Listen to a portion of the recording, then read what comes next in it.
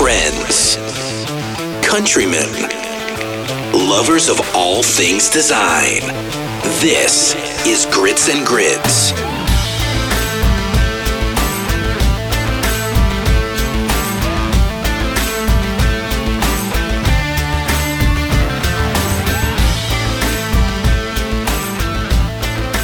Hey everyone, this week I am joined by Glitschka. He's a designer illustrator at Glitschka Studios and someone you're probably quite familiar with.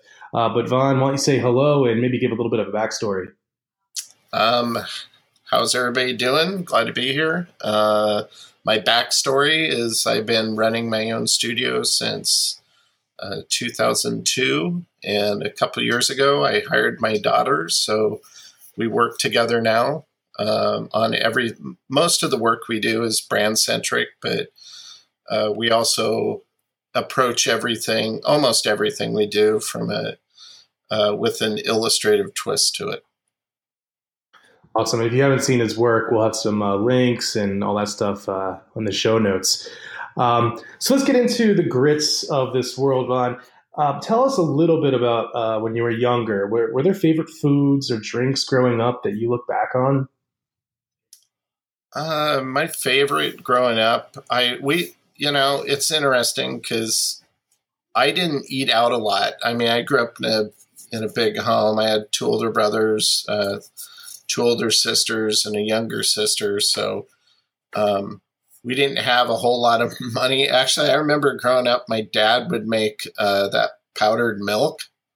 And it was just to stretch it, just so we would have enough milk. So we didn't eat out a whole lot. So I wasn't really I wouldn't consider myself a foodie at a young age. I definitely had my favorite foods. I always liked barbecue stuff, but where I grew up, in Pacific Northwest is like barbecue deficient.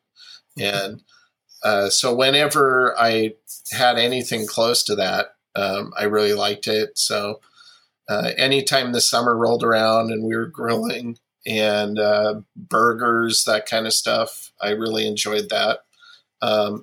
There's a couple foods actually it's the foods that I really didn't like growing up were the ones I remember the most. I don't really so much remember the foods that I liked until I got older. And then my wife kind of grew up in the same type of way. She didn't really eat out a lot. So now we eat out quite a bit. We enjoy finding good restaurants. Yeah. So when you look back, it's more like the family grill out times. And when it comes to barbecue, are you of a certain camp? Like, the Texas barbecue, have fights with Carolina and. Oh, yeah. So which one do you prefer? Texas. Yeah. Nice. All the way.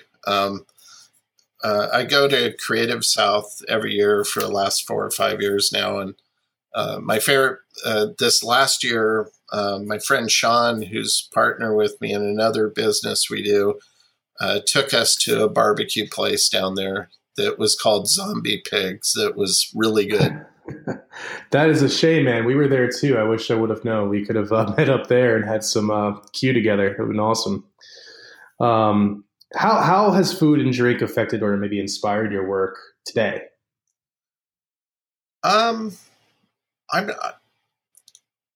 I wouldn't say in general overall it's inspired my work, but over the last couple of years, there's an agency based out of Idaho that kind of focuses on food branding. And so that's been a first for me to work on that type of content. And I really enjoy it.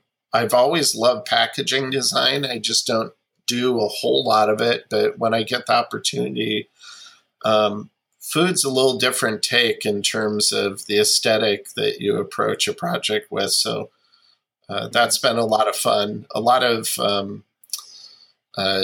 drink kind of,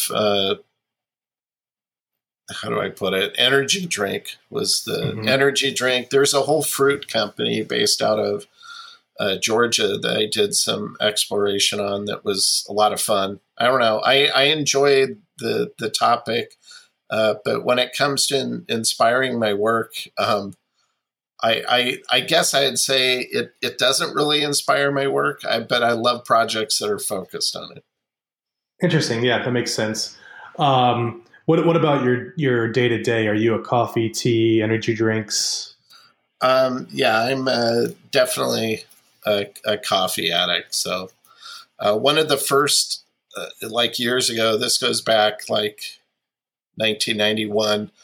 I was working in a small little design firm here in Oregon, and every time I drove to work, I'd go by this coffee place, and I was buying a latte every morning, and I noticed, their logo wasn't too great, so I just pitched them. I said, "Hey, if I design a logo for you, would you be interested?" And they're going, "Yeah." And so I traded out an identity basically for free coffee, and that up until about 5 years ago, uh, I could get free coffee anytime I wanted. I just have to drive across town to get it. But yeah, so I'm a huge coffee fan. But now I'm kind of trying to avoid dairy altogether. So I'm getting soy milk in my latte now.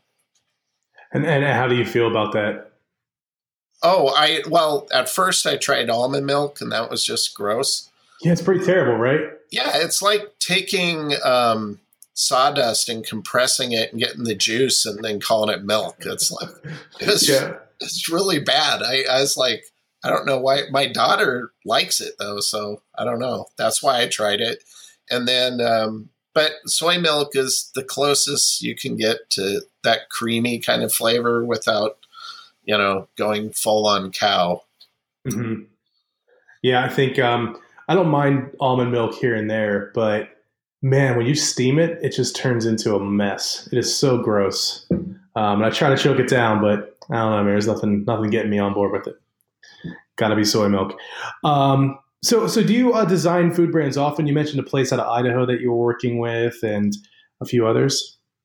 Yeah, it's basically been over the last 2 or 3 years. I've been working with this firm, and almost everything they do is focused around food branding and packaging. So I've been doing a lot of exploratory work for them. Mm-hmm. The juice company, there's been other ones where it was a startup that was pitching to a larger food company, and so I created the identity for that company's product. It was like, think hippies making waffles, so it was called Flower Power Waffles. That was a fun one. Nice. That's a fun one to work on. So I do enjoy it when I get to do it. The other aspect of food branding that has picked up over the last like 5 years for me is just all the craft brewers I've worked with. That's been a blast. It's just, that's the closest it comes to kind of doing parody design, but it's actual branding. But at times it feels like parody because some of their brand names are so crazy. They're fun to work with. Yeah, I noticed that as well. I want to get into that, I think, a little bit deeper in a little bit, just to find out how you approach the projects differently because of how saturated craft brewing is right now and how common a lot of the looks are. Before we hop into that, though, how much do you crave the product when you're designing for it? Well, when I was working on the juice for the agency in Idaho, I started feeling that way, and so I jumped on Amazon and actually ordered a couple bottles. And the way they showed up in the what do you call it, dry ice packaging, so it was frozen when it showed up. Oh, yeah. Wow. That's insane. Yeah, I mean, what about the pancakes? Did you get those? Make some for the daughter and you? No, those I actually I wouldn't. I don't like waffles, so I wasn't. Oh man, wasn't okay. too interested in that. Well, that kind of leads us into the middle part, right? So, what's your guilty food or drink? Like the stuff you bang down when no one else is looking? Wow. My guilty food. or drink. Or drink. Like if you like wine coolers, now's the time.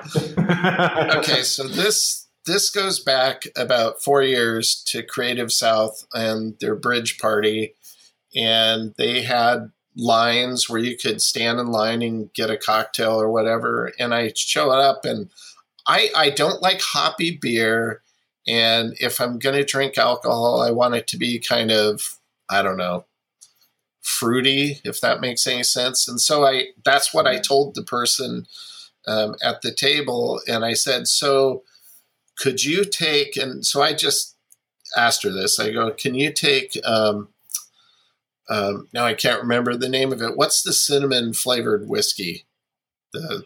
Fireball.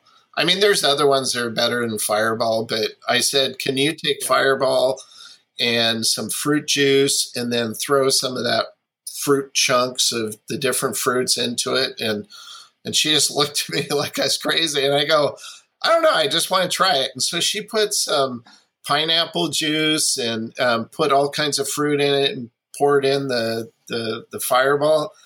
And lo and behold, that was awesome. It's like I couldn't believe how good it tastes. So I just named it the Fireball Fruity.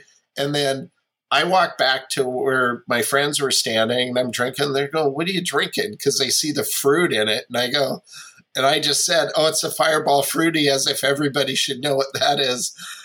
And so my friend grabbed it and he tried it. He goes, hell, that tastes good. He's going, what's in that? And I told him, so everybody was ordering one that night. And so I've gone ahead and I've made my own basically now. So usually it's in the evening when I don't really have to focus or do anything important. Yeah. Yeah. I'm surprised you didn't name it like the Cinnavon something or other. Feel free to use that next time. We'll make sure, or maybe it's like the Cinnavon Hug Necks, since you made it up at Creative South, and that's their hashtag. What about the food or drink that you would marry because you could just eat it like every day and be you happy? I'd have to say it's. I love Southern food, so anytime I'm down south, you really cannot get good greens up in Oregon. So I'm always getting that when I'm down south. But I'd have to say barbecue. Yeah. I went to the Mecca of barbecue, Franklin Barbecue in Austin a few years back. And so every time I have barbecue at a new place, I'm always judging it based off of what I had there. Yeah, it's kind of a hard one to live up to, though. And then finally, what would be the food or drink you'd kill off the face of the planet if you could? Maybe it's almond milk. No, well, I don't like that, but tater tot casserole. Growing up, my mom used to make this god-awful tater tot casserole. It had ground hamburger in it and like Campbell's mushroom cream soup and all this other crap she threw in it. And I just could not stand that growing up. And so, yeah, and to this day, I don't like ground hamburger just because of that. So, yeah. Oh man, she's like tainted it for you forever. That's a shame. Well, let's get into the day-to-day of the grids. And I think earlier you mentioned like designing a bunch of craft breweries. And I think that's something that's like a hot button issue right now because of how much the microbrew world is burgeoning. And I think what I'd like to know, and probably the listeners too, is how do you approach each craft brewery a bit different? Because God knows if we see another hop, mash paddle, and like barley leaf, I'm going to jump out of my window, which isn't that much of a threat because we're on the first floor, but it sounds cool. Yeah, I agree. It does get a little tricky because right now I'm working on some packaging for the line of liquor for the distillery that I designed for. And obviously all the ingredients for all these different companies are basically the same. It's just their recipes that are the minutia of difference that makes up, one place's gin to another place's gin. So working on the packaging. I try not to focus, even though they always want, we want barley on it, and as if they're the first person to ever come up with that idea or whatever. And so Right. I try to handle it with like a secondary kind of touch to it. I don't mind having it as part of a overall motif, but I don't want it to be the centric part of it. So for the brewery that I help brand, and then they also have a distillery,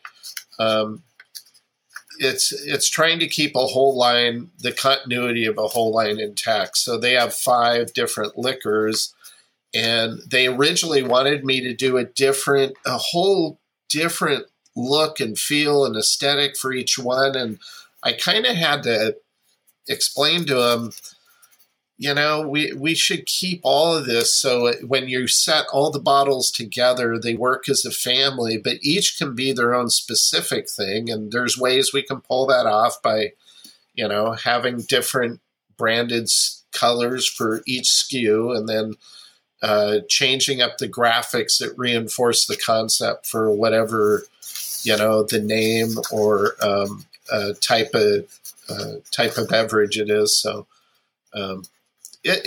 it gets a little tricky. It's easier when you first start, and then as they move on, they want to update from what they had before, even though sometimes, in my opinion, they really don't need to. They just feel like they need to change, and then it makes it a little hard. Okay, what do we do now? We're working with the exact same concept or exact same drink, exact same information. How do we keep it without falling into the easy way out? So I'm always trying to push my client. Sometimes they don't like it.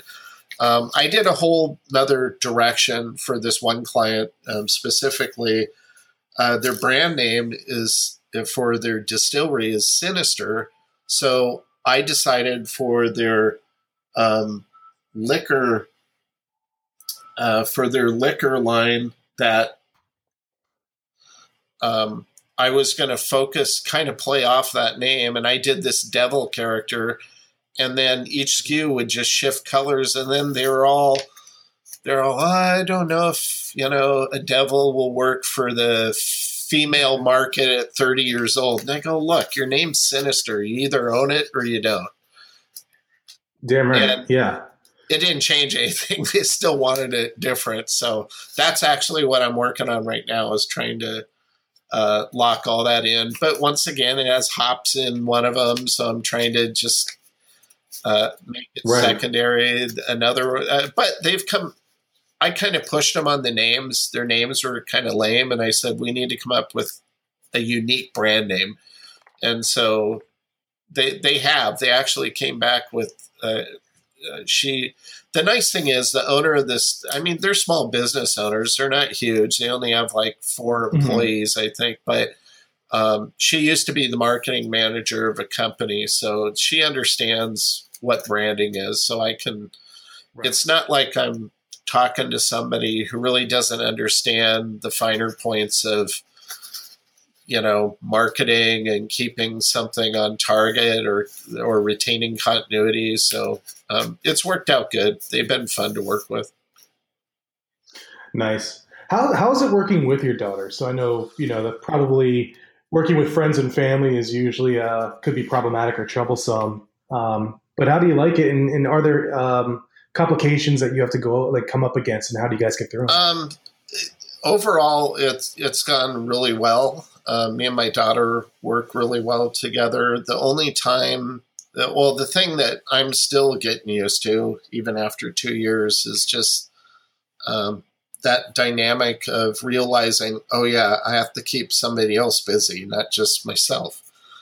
And so that's probably been the biggest struggle for me, is just making sure I'm doing what I need to do so that I know tomorrow this is what she needs to be working on, or this is what I need to have her focus on for the next, week or so, just so, I'm being efficient with, both of our times, but making sure she's staying busy. That's probably the hardest thing I've had to deal with. But the other things that I haven't been used to that I'm getting used to is coming up with an idea. And before, when it was just me, not really having anybody to push back on something, and then having her go, no, you don't want to do that. And I go, what are you talking about? This is a good idea. And she's does a good job of standing her ground and saying, well, I don't think we should do that because, and she'll explain it. And it's worked out really good. The one thing that I'm thrilled about that I didn't even consider is when we brainstorm together, we can come up with some way better ideas than I ever would have been able to do on my own. So that's the part I've enjoyed the most. Yeah, and I think that's something that a lot of up and coming students still struggle with, is because in most design schools you end up relatively siloed, and you kind of want to own the work, right? So you can put it in your portfolio. And I think unfortunately that just creates a very non-collaborative situation. So how do you fight through that? Is it just like constantly reminding yourself that, hey, we need to, one, like you said, you have to remind yourself to keep her busy, but two, like, how do you try to open yourself up to collaborative process when probably most of your career has been, siloed or collaboration with a client? Yeah, it's worked out really well. I every project that comes in, there's certain projects where she still has a lot of work to do to kind of improve her skills. One of them I would say is just she's very intimidated when it comes to handling type. And I think that just comes with time. And so I've been giving her projects where it kind of forces her to deal with it and struggle through it. And I think that's a good thing. I've really enjoyed working with my daughter just because I can approach a project. I can focus on the things that I do that come very easy to me. And then sometimes I don't have the time to explore something as much as I want. And now it's allowed us to do a lot more exploration and thereby, discover things I wouldn't have otherwise been able to even approach because of, being a one-man shop. Yeah, that makes a lot of sense. So if you had to redesign any restaurant or beverage brand in the world, what would it be and what would you do to it? And I know that's a very loaded question. The other day I saw Kroger's cereal box, and it was about the worst designed cereal box I'd ever seen. and so I just, whenever I see that, I always think to myself, okay, it's one thing to notice it. It's another thing, okay, what can I do to follow up on this? And so I jumped on LinkedIn because that's usually how I can track down, in-house art director, creative director for Kroger's. But I don't know. They don't use social media very much because I couldn't find anybody, Well, it's like Fort Knox. Yeah, but it was just the illustration. It wouldn't have surprised me if it was clip art. But what really shocked me is the front, the branding, the name of the product. It's like somebody just dropped in type and didn't put any love into it. It just looked very, very bland. And in contrast, and that's their own in-house brand for Kroger's. Like they're white labeled, private label. If I've seen in-house brands for like Safeway, for example, and I remember looking at one day a couple years back, and I believe it was salsa. And I'm going, wow, that's like really well done for an in-house brand. And I was admiring it, and I took a picture of it. Lo and behold, my friend Paul Holwalt was the one that did the artwork for it. And I go, well, no wonder I like it. Well done. It's funny because I think the private label brands are really starting to pick up and kick up for that very reason. They're starting to realize that they're actually contenders, right? And that they are vying for the consumer space. So the one you just mentioned, but also, everyone's very familiar with the private labels of like Target, for instance, which carry their own and actually sometimes are better than what's on the shelf as far as looks. Yeah, I went to the How conference a couple years back and went to a session where the creative director for Target's in-house department was going over some rebranding they worked on, and they do a great job. Yeah, especially of embracing what brand really brings to the table. It's good stuff. Well, Vaughn, how can people find you and connect with you on social and online? They can visit our website, glitschkastudios.com, and all of our social links are on that site as well. Brilliant. And we'll be sure to have it up there too. We'll even pull out the social links so it's even easier, and hopefully include some of the stuff that you were mentioning. Of course, getting permission from you first, but include it in the post as well. Really excited to share your work, and I appreciate you taking time out of your day to chat with us, and look forward to seeing what you produce next. Thank you for having me.